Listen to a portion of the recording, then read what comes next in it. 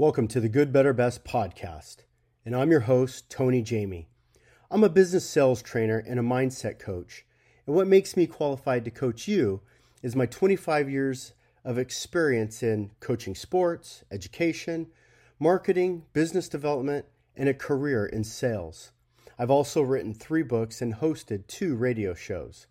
This is the podcast where you learn to have a win forever, continuous improvement, competitive mindset, to develop patterns to market and grow your business and improve all aspects of your life. How do we accomplish this? The Good, Better, Best podcast studies the most successful businesses and their practices in the world, and then I summarize those concepts for you. Let me show you the proven successful methods that will help you go from good to better and from better to best and beyond. It's Your Ship is an absolute fantastic book that you've got to own, you've got to read, you really have to know it like the back of your hand. It was written by Captain Michael Abrashoff, who was the captain of the USS Benefold, which was, the number one ship in the Navy at the time. And they have, I didn't know this before reading the books, but they actually have, competitions and rankings and ratings. And so pretty cool that our Navy is so structured that they would actually have rankings of who has the best ship. But in the book, It's Your Ship, Captain Abrashoff goes through the culture or the organizational style that he has. And in this book, it really kind of lays out how you can have an It's Your Ship culture at your place of work, at your place of business. And I've used it at 2 different places now, and it really is a phenomenal way of viewing your staff, of viewing your leadership, and really creating a collaborative culture. Now, I am not a huge fan of the word collaboration, and I'm not, because I've seen far too often what it's become to mean in today's postmodern world. In today's postmodern world where there's no empirical right or wrong, in today's postmodern world where everybody's beliefs and ideas are valued as the same, I'm just not buying it. I'm sorry, but somebody with 10,000 hours of experience, somebody with 30 years of experience, may know a little bit more than a 16-year-old who's still in high school.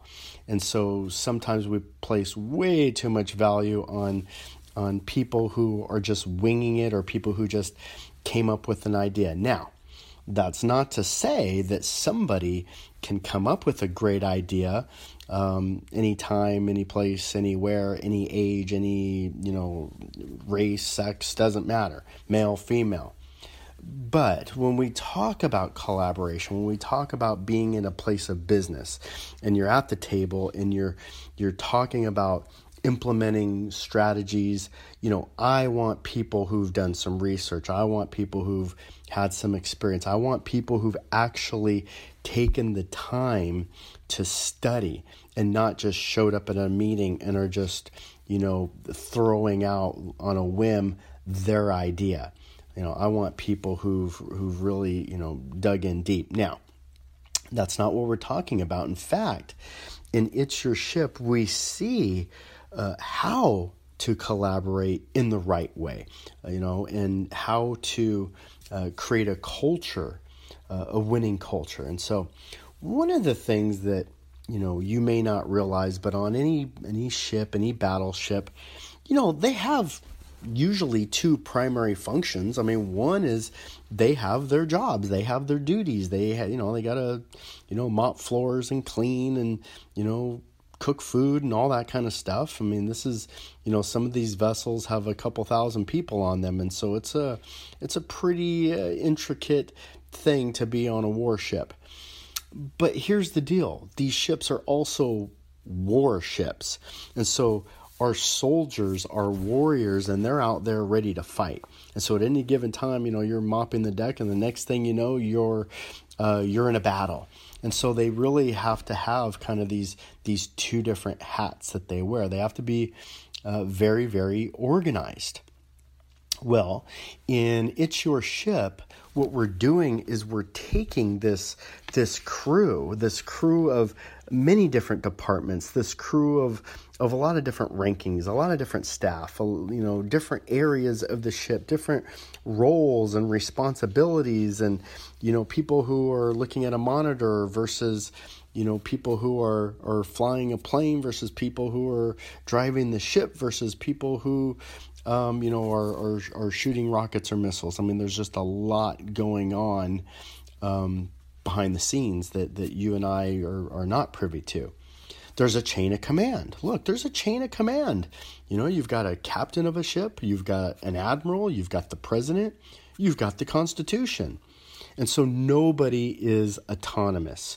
I think sometimes, especially in the workforce, especially if you're not in, let's say, a franchise system where it's well defined, like who corporate is, who the franchisee, the owner operator is, who the staff is.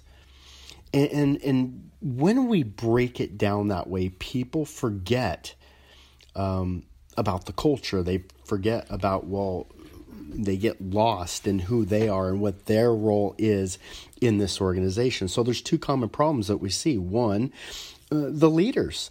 The leaders, they don't really value their staff. They don't value them, and we see this because they don't empower them. They tend to micromanage. They tend to, they'll not pay attention in long stretches of times and then pay too much attention. And then the second problem we see is with the staff.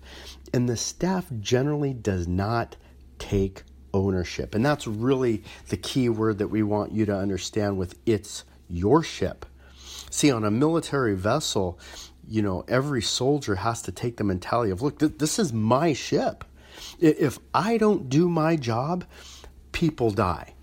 If I don't do my job, people die. If the 19-year-old who's viewing the monitoring screen doesn't locate that sub that's, hiding, then the whole ship runs the risk of getting blown out of the water. And so every single person on that ship needs to take ownership. Every single knob, every single button, everything needs to work properly, or we all die. It's a life or death situation on the war vessel. And so we really see kind of that team, together everyone achieves more mentality on a warship. But we can take these examples and have an It's Your Ship mentality in our organization. It begins by humbling yourself. Yes, humbling yourself. And again, most people don't realize, but when you're an owner of an organization, guess what? You're the first one to show up, the last one to leave. You are the one who should be most willing to do the biggest jobs and the smallest jobs. I learned from Herb Pfiffner, when I was at Seattle's Union Gospel Mission. No job too big, no task too small. That's ownership.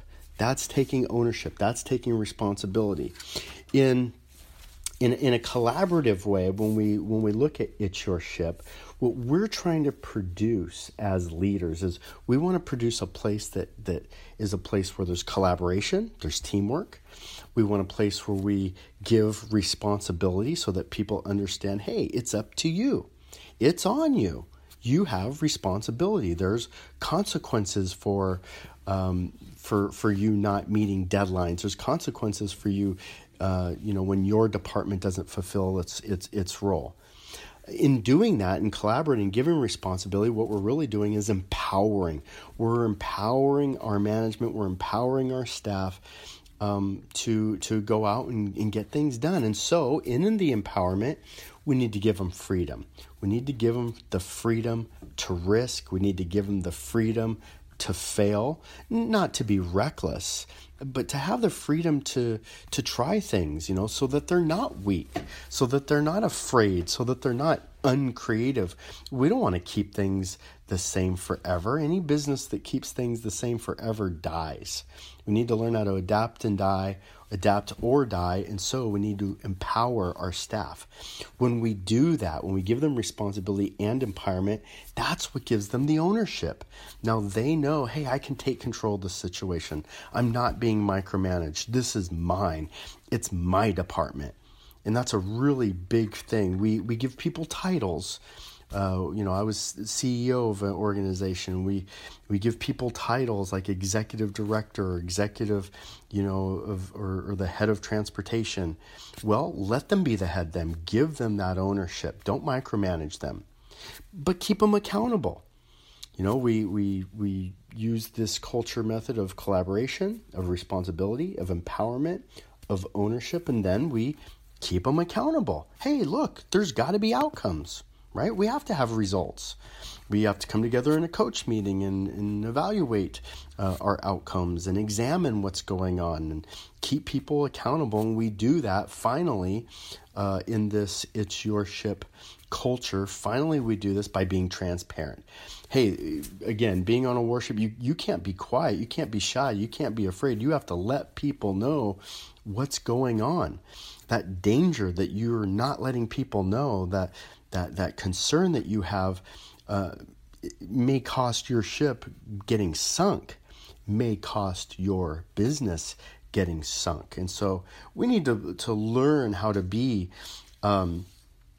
transparent in our communication. And so in the It's Your Ship culture, It's Your Ship organization style, it really encourages people to take an ownership and a responsibility by giving them by empowering them and collaborating with them, and then following up by being accountable and transparent, because at the end of the day, it's your ship. Well, that concludes today's show. If you like today's episode, then cut and paste this chapter and send it to a friend. Or please leave a review and be sure to click subscribe so that you don't miss any future episodes.